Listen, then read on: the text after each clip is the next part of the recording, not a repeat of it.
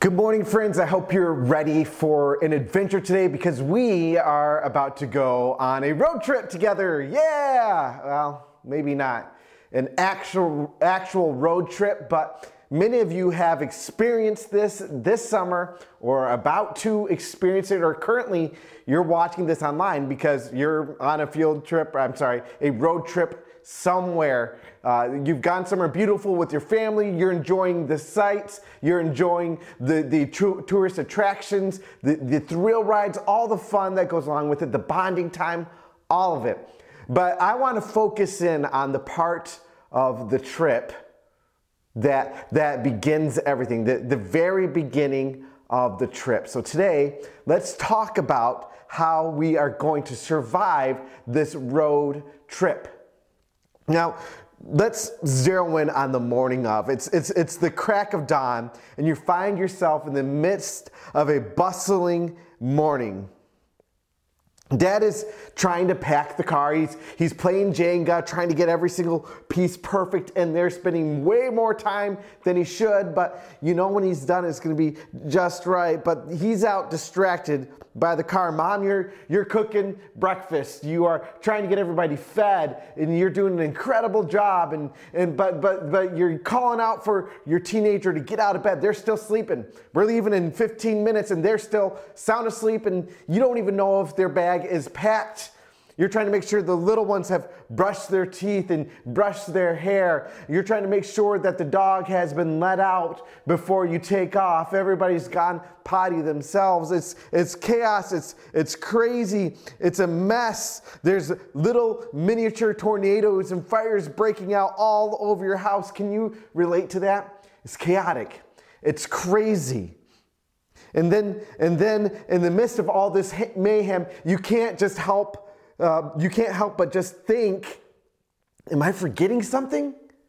Is there something I'm forgetting? I feel like I'm forgetting something. You know that feeling?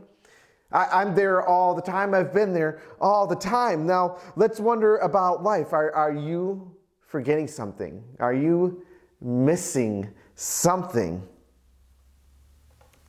And we can go through life and we can wonder this because we just, you don't just have to relate this to a road trip, but we can think about this as life. You're going through life. You have these plans to go through life and do some incredible things, to have some fun along the way, but to grow, to have a career, to have an incredible marriage and a family, but things are chaotic. Somebody's off distracted doing their own thing that you wanted to have, that you wanted to depend on. You are trying to organize all these little small things and fit all these pieces together, and people are interrupting it. People are messing it up and tripping you up along the way, and you've got this feeling inside of you, there's got to be more. What am I missing? Am I missing something? And then you wonder, in the midst of the pain and the hurt and the chaos of everyday life, is Jesus somehow involved in this frenzy? Is Jesus here? Well, get ready, because today we're going to unlock a truth that will revolutionize the way you see the chaos around you. We'll discover how, even in the midst of our own road trip of life, Jesus is right here with us, navigating the twists and the turns, bringing order to the disorder, and infusing purpose into your every step. So fasten your seatbelts, my fellow adventurers, because the journey we're about to embark on will reveal how Jesus is the ultimate GPS system in the road trip of our lives.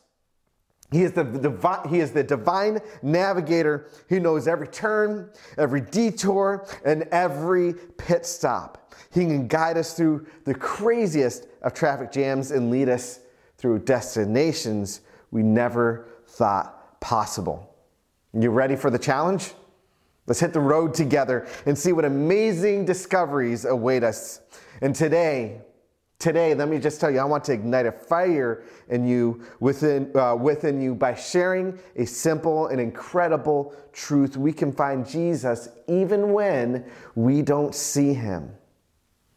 Just like those two men on the road to Emmaus who were oblivious to Jesus' presence, there are times when we feel alone, thinking that Jesus is nowhere to be found. But I'm here to tell you that he's closer than you think, and he's been with you all along. So let's dive in to the story of the road to Emmaus, found in the power-packed Gospel of Luke, chapter 24, verses 13 through 35. And I'm going to read from this now, and it's a little bit of reading here, and I want you to open your Bibles to that section and read along with me. And I'm reading from the ESV, the English Standard Version of the Bible. So beginning in verse 13, that very day, two of them were going to a village named Emmaus, about 7 miles from Jerusalem. And they were talking with each other about all the things that had happened. So here's the thing. There's these two guys. They're walking to a town called Emmaus together, and they're talking about the events that had just happened. And what had just happened was Jesus had been crucified. This man that they knew of, this man that they were perhaps following his story, this man who did these incredible things, who healed the sick, who raised the dead, who challenged the very way everyone thought of life, the man who was claiming to be the Son of God had just been crucified. And so they are discussing this. And in verse 15, we'll pick back up. While they were talking and discussing together, Jesus himself drew near and went with him. But their eyes were kept from recognizing him. And he said to them, "What is this conversation that you are holding with each other as you walk?" And they stood still, looking sad. Then one of them, named Cleopas, answered him, "Are you the only visitor to Jerusalem who does not know the things that have happened here in these days?" And he said to them, "What things?" And they said, "Concerning Jesus of Nazareth, a man who was a prophet, mighty in deed and word before God and all the people, and how our chief priests and rulers delivered him up and condemned him to death and crucified him. But we had hoped that he was the one to redeem Israel. Yes, and besides all this, it is now the third day since these things happened. Moreover, some women of our company amazed us. They were at a tomb early in the morning, and when they did not find his body, they came back saying that they had seen visions of angels who said that he was alive. Some of those who were with us went to the tomb and found it just as the woman had said, but him they did not see. And he said to them, 'O foolish ones, and slow of heart to believe all that the prophets have spoken. Was it not necessary that Christ should suffer these things and enter into his glory?' And beginning with Moses and all the prophets, he interpreted to them in all the scripture the things concerning himself. So they drew near to the village which they were going. He acted as if he was going further, but they urged him strongly, saying, 'Stay with us, for it is towards the evening, and the day is now far spent.' So he went in to stay with them. When he was at the table with them, he took the bread and blessed and broke it and gave it to them. And then their eyes were opened, and they recognized him. And he vanished from their sight. They said to each other, 'Did not our hearts burn within us while he talked to us on the road, while he opened us to the scriptures?' And they rose the same hour and returned to Jerusalem. And they found the 11 and those who were with them gathered together, saying, 'The Lord has risen, and he has appeared to Simon.' Then they told what had happened on the road and how he was known to him and breaking the bread." Wow, what a powerful story. And picture this, two disciples defeated and downtrodden. Their life had been thrown into this chaotic seeming world. You know, it went from seeming peaceful and incredible and powerful and world shaking, and then suddenly they felt alone. They were disillusioned. thinking that the Savior they had followed had met his demise. But little did they know that the resurrected Jesus was right there beside him, hidden in plain sight. Now let's unpack this a little bit and discover how it applies to our lives.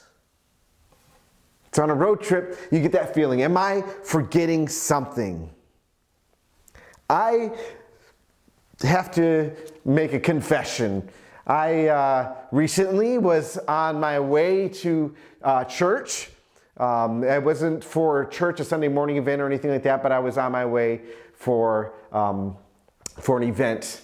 And I had one of those chaotic mornings, trying to get ready with my family, trying to get my kids ready, trying to make sure the dog was let out before we left, and all this stuff. And we get in the car and we are about halfway there, and the kids are in the back doing their thing, going crazy. Me and Carrie are talking, we're listening to music, and I stop and I realize, oh my word, where's Adelina?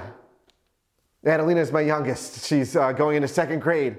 And Carrie looks at me, and the kids get silent. And to me, that's just confirmation in my mind. I'm freaking out. I'm slamming on the brakes. I'm ready to turn around. And then I hear from behind me, Dad, I'm right here. She was with me the whole time. I felt pretty silly there. I don't know what happened in my brain, but something glitched. And I thought I'd forgotten my child.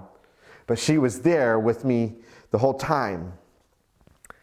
Jesus, he's like this undercover agent. I love James Bond movies. I love spy movies. I love spy books. I think they're fun. I think it's fun to read. And Jesus is like a divine undercover agent. He stealthily walks beside us, clothed and camouflaged in the ordinary circumstances of life. And just like those disciples, we might be so absorbed by our circumstance that we fail to recognize his presence. But let me remind you, God's presence is not determined by our perception. He is still with us. He's championing us in every moment, regardless of how we feel. And just like the disciples on the road to Emmaus, we may feel alone and abandoned at times, but Jesus is still right there with us. Here's the thing, he promised us in Hebrews 13:5 that he would never leave us and he would never forsake us. We may not always recognize Jesus' presence, but he is here nonetheless. Jesus is with us even when we don't realize it. Now, I want to ask you, on your road trip, you got to know where you're going. What do you use? Well, you use your GPS. Now, I want you to think of your Bible as a supernaturally charged GPS. When those disciples on the road to Emmaus finally recognized Jesus, they exclaimed, "Didn't our hearts burn within us?" Friends, the Word of God ignites a fire within us. Transforms our doubts into unshakable faith. As we immerse ourselves in Scripture, it becomes a divine megaphone, amplifying God's voice directly into our souls. When the disciples on the road to Emmaus finally realized that Jesus was with them, they said, "Were our hearts not burning while he talked with us on the road?" And he opened up Scripture to us. You see, Jesus speaks to us through his word. He talks to us. This is God's word. It's not just a phrase. It's a truth. It's alive and it's powerful. We see this in Hebrews 4:12. When we read this, we hear God's voice. We can receive the comfort and the guidance that we need. Jesus speaks to us through his word. Now, while you're on your road trip, you might look out the window. And sometimes we are so involved in our own minds, so deep in our own minds that we miss some of the sights, some of the beautiful things. On a road trip, you look out the window and you can see incredible things, but the kids might be arguing, you might be taking a nap, struggling to pay attention to what's going on, and you're going to miss out on things if you don't look out your window. And just as a master artist hides intricate details within a painting, Jesus reveals himself to us in the most unexpected and breathtaking ways. So pay attention. The disciples were blind to Jesus' identity because they had preconceived notions about how he would appear. Similarly, we often limit our own understanding of Jesus, expecting him to fit into our preconceived boxes. But our God, the ultimate creative Jesus, surprises us with his revelations. He might manifest himself through the encouragement of a friend or a sermon or even a breathtaking sunset. When we open our hearts to his infinite possibilities, we'll encounter Jesus in incredible ways. So pay attention when you're looking out that window. The disciples on the road didn't recognize Jesus at first because they were expecting him to be someone else. So Jesus is here, even when we don't see him. You ever go on a trip and things are getting crazy and you begin to wonder, why am I doing this? Why are we doing this? The kids are arguing in the back seat. You're not even close to your destination. You're stuck in a traffic jam. The person next to you, in the car next to you is giving you rude gestures and screaming at you. And it's just crazy. The car stinks. It's getting hot and sweaty. And you just feel lost and crazy. And you say, why are we doing this? What am I doing this? You ever been paragliding or bungee jumping or anything like that? I haven't. I'm scared of heights. I had to have Carrie get up on the gutter last week and clean out, or the roof last week and clean out the gutters because, man, you put me on a step stool and suddenly my legs feel like jelly and my face gets all cold, which is weird. Usually people say their face gets hot. Mine gets cold and my stomach feels funny, and I don't know what it is, but I get up high, even just by a few feet. That's why God blessed me with being short. Because if I was any taller, I'd be scared all the time. I don't know. I'm a short person.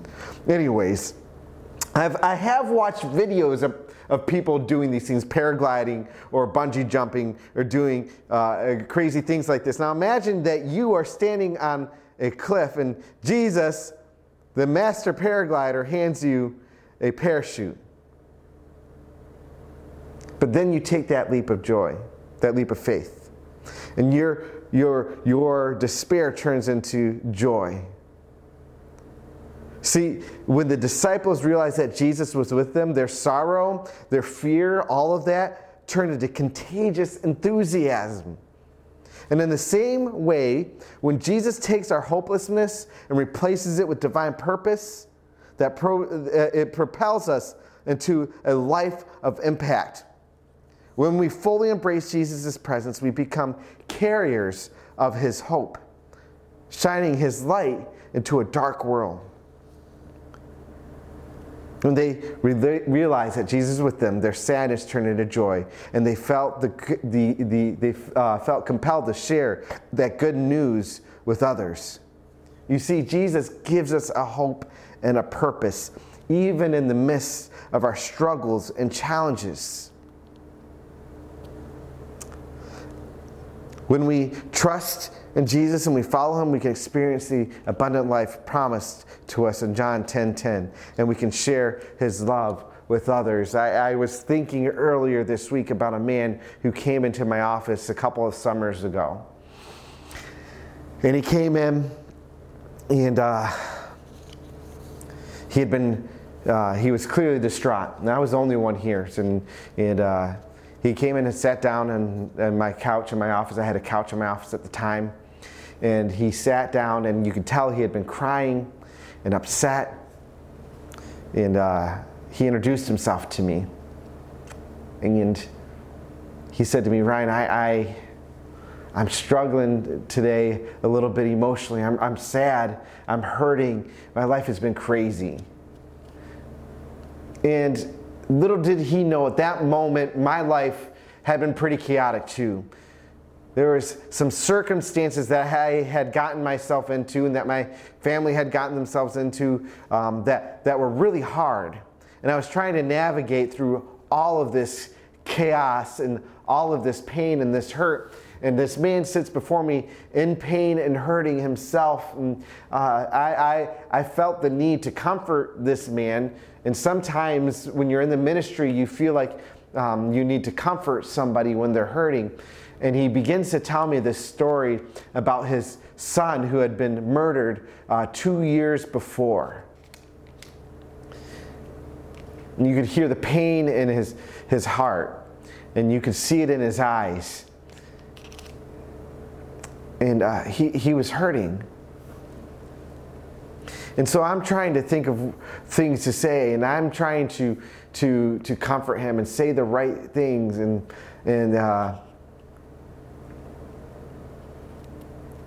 I was just hit with this grief for a moment. Because I can't imagine losing a child. And I looked at him and I said, man, I'm so sorry. I don't know what to say. I don't know how to give you hope.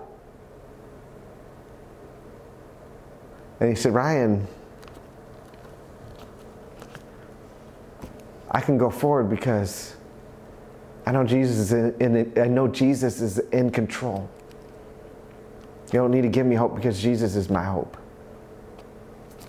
And that blew my mind. Here I am, somebody in the ministry, and this guy who hadn't really set foot in church since his son had passed away. And he said something so profound and powerful. And he looked at me and said, man, I just needed to get this off my chest and just needed someone to hear. And thank you for listening. And I prayed with him, and he left. And I think about that.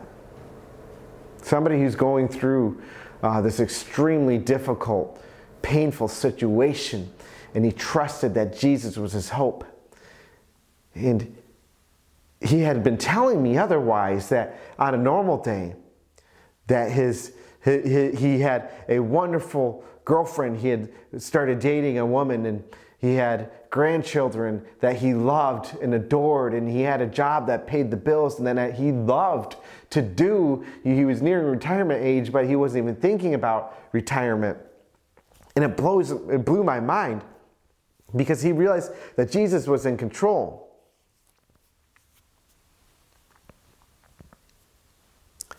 Jesus gives us a hope. He gives us a purpose. And he is not just a passenger in the chaos of our lives. He is the risen King, the ultimate conqueror who has saved us from our own sin, and he has set us free. Sometimes we feel like we're standing on the edge of a storm-tossed sea with waves crashing all around us. The wind is howling and it's threatening to throw us overboard. It's threatening to pull us into the depths. It feels like chaos is going to consume you. But then in the midst of this tempest, you see him. Jesus, the one that calms the storm. And he's standing before you. His presence commands authority, and his eyes burn with compassion. And with a simple gesture, he reaches out and he lifts you up. And he brings you above the waves. Scripture reminds us of this incredible truth in Psalm 18:2. The Lord is my rock, my fortress, my deliverer. My God is my rock, in whom I take refuge in the chaos. He is the horn of my salvation, my stronghold. Jesus is our rock. Jesus is our refuge. He is our deliverer. He's our salvation. He's the one who lifts us above the storms of our life. He's our fortress, our strong tower, where we find safety and we find security. And friends, let's not forget the greatest spectacle of all, Jesus hanging on the cross, his hands pierced, bleeding, his body broken and torn apart, a crown of thorns resting upon his head. The Savior of the universe, the Creator of the universe, the one who came for us, giving his life up for you and for me, paying the price, taking the consequence from us of our sin, and not just to bring us into a heavenly realm with him, but to truly save us here on this earth, to give us an abundant life hanging there. He willingly laid down his life, bearing the weight of our sin, so that we could be forgiven and reconciled to God. In that act of sacrifice, he became our Savior, defeating death and offering us eternal life.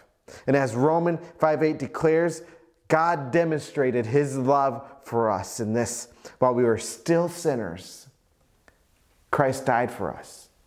While you were still a sinner, you might be sitting at home watching this right now, thinking, man, I need to get my life together and come to church. I need to get my life together so I can get what this man on this video is talking about. But think about that. While you are still a sinner, Christ died for you. You can just have him right now. You don't need to say, well, I'm going to quit drinking first. I'm going to quit, I need to start coming to church first. I need to start reading my Bible first. No, you can accept him as your Savior now. And that'll help you sort out the mess later. But right now, he wants to calm the storm in your life, and he wants to save you first. And then he'll work with you on the rest. And so if you're listening to this right now, I want you to close your eyes, and I want you to think about, where's my life at right now? What's going on? And I need you to make a decision. Make a decision to follow him. Accept him into your heart. Let him move in with you. Let him take over. Let him steer. Let him control your life. If you haven't done that, if you haven't accepted Jesus as your Savior, right now I just want you to pray a simple prayer like this: Dear Jesus, thank you for taking my sin and defeating it, my shame and defeating it. Thank you that 3 days after you gave up your life, you rose again and you defeated everything. You defeated death. And God, I give my life to you and I will follow you. Amen. It can be as simple as that, and even simpler. Just saying, Jesus, I give my life to you. You don't have to say a magical prayer or anything like that. And you've given your life to him. So, friends, when life leaves you feeling overwhelmed, remember that Jesus is there, ready to lift you up, to calm the storm, and to be your refuge. He is the risen King, the one who's conquered sin and death, offering us a life filled with purpose and joy and unshakable hope. Now, go forth, carrying the image of Jesus, the triumphant King of your life. Let his love, his power, and his grace shine through you as you navigate through this chaos and bring a taste of heaven to those around you. Remember, you're not alone in this life. You have a Savior who stands with you, a Redeemer who lifts you up, and a King who reigns over all. Let his presence transform your chaos into the divine spectacle of purpose and victory. And remember what Psalm 46 says, "Be still and know that I am God. I will be exalted among the nations. I will be exalted in the earth." Go and live your life as a living testimony to the power and love of our risen King, Jesus Christ. Amen.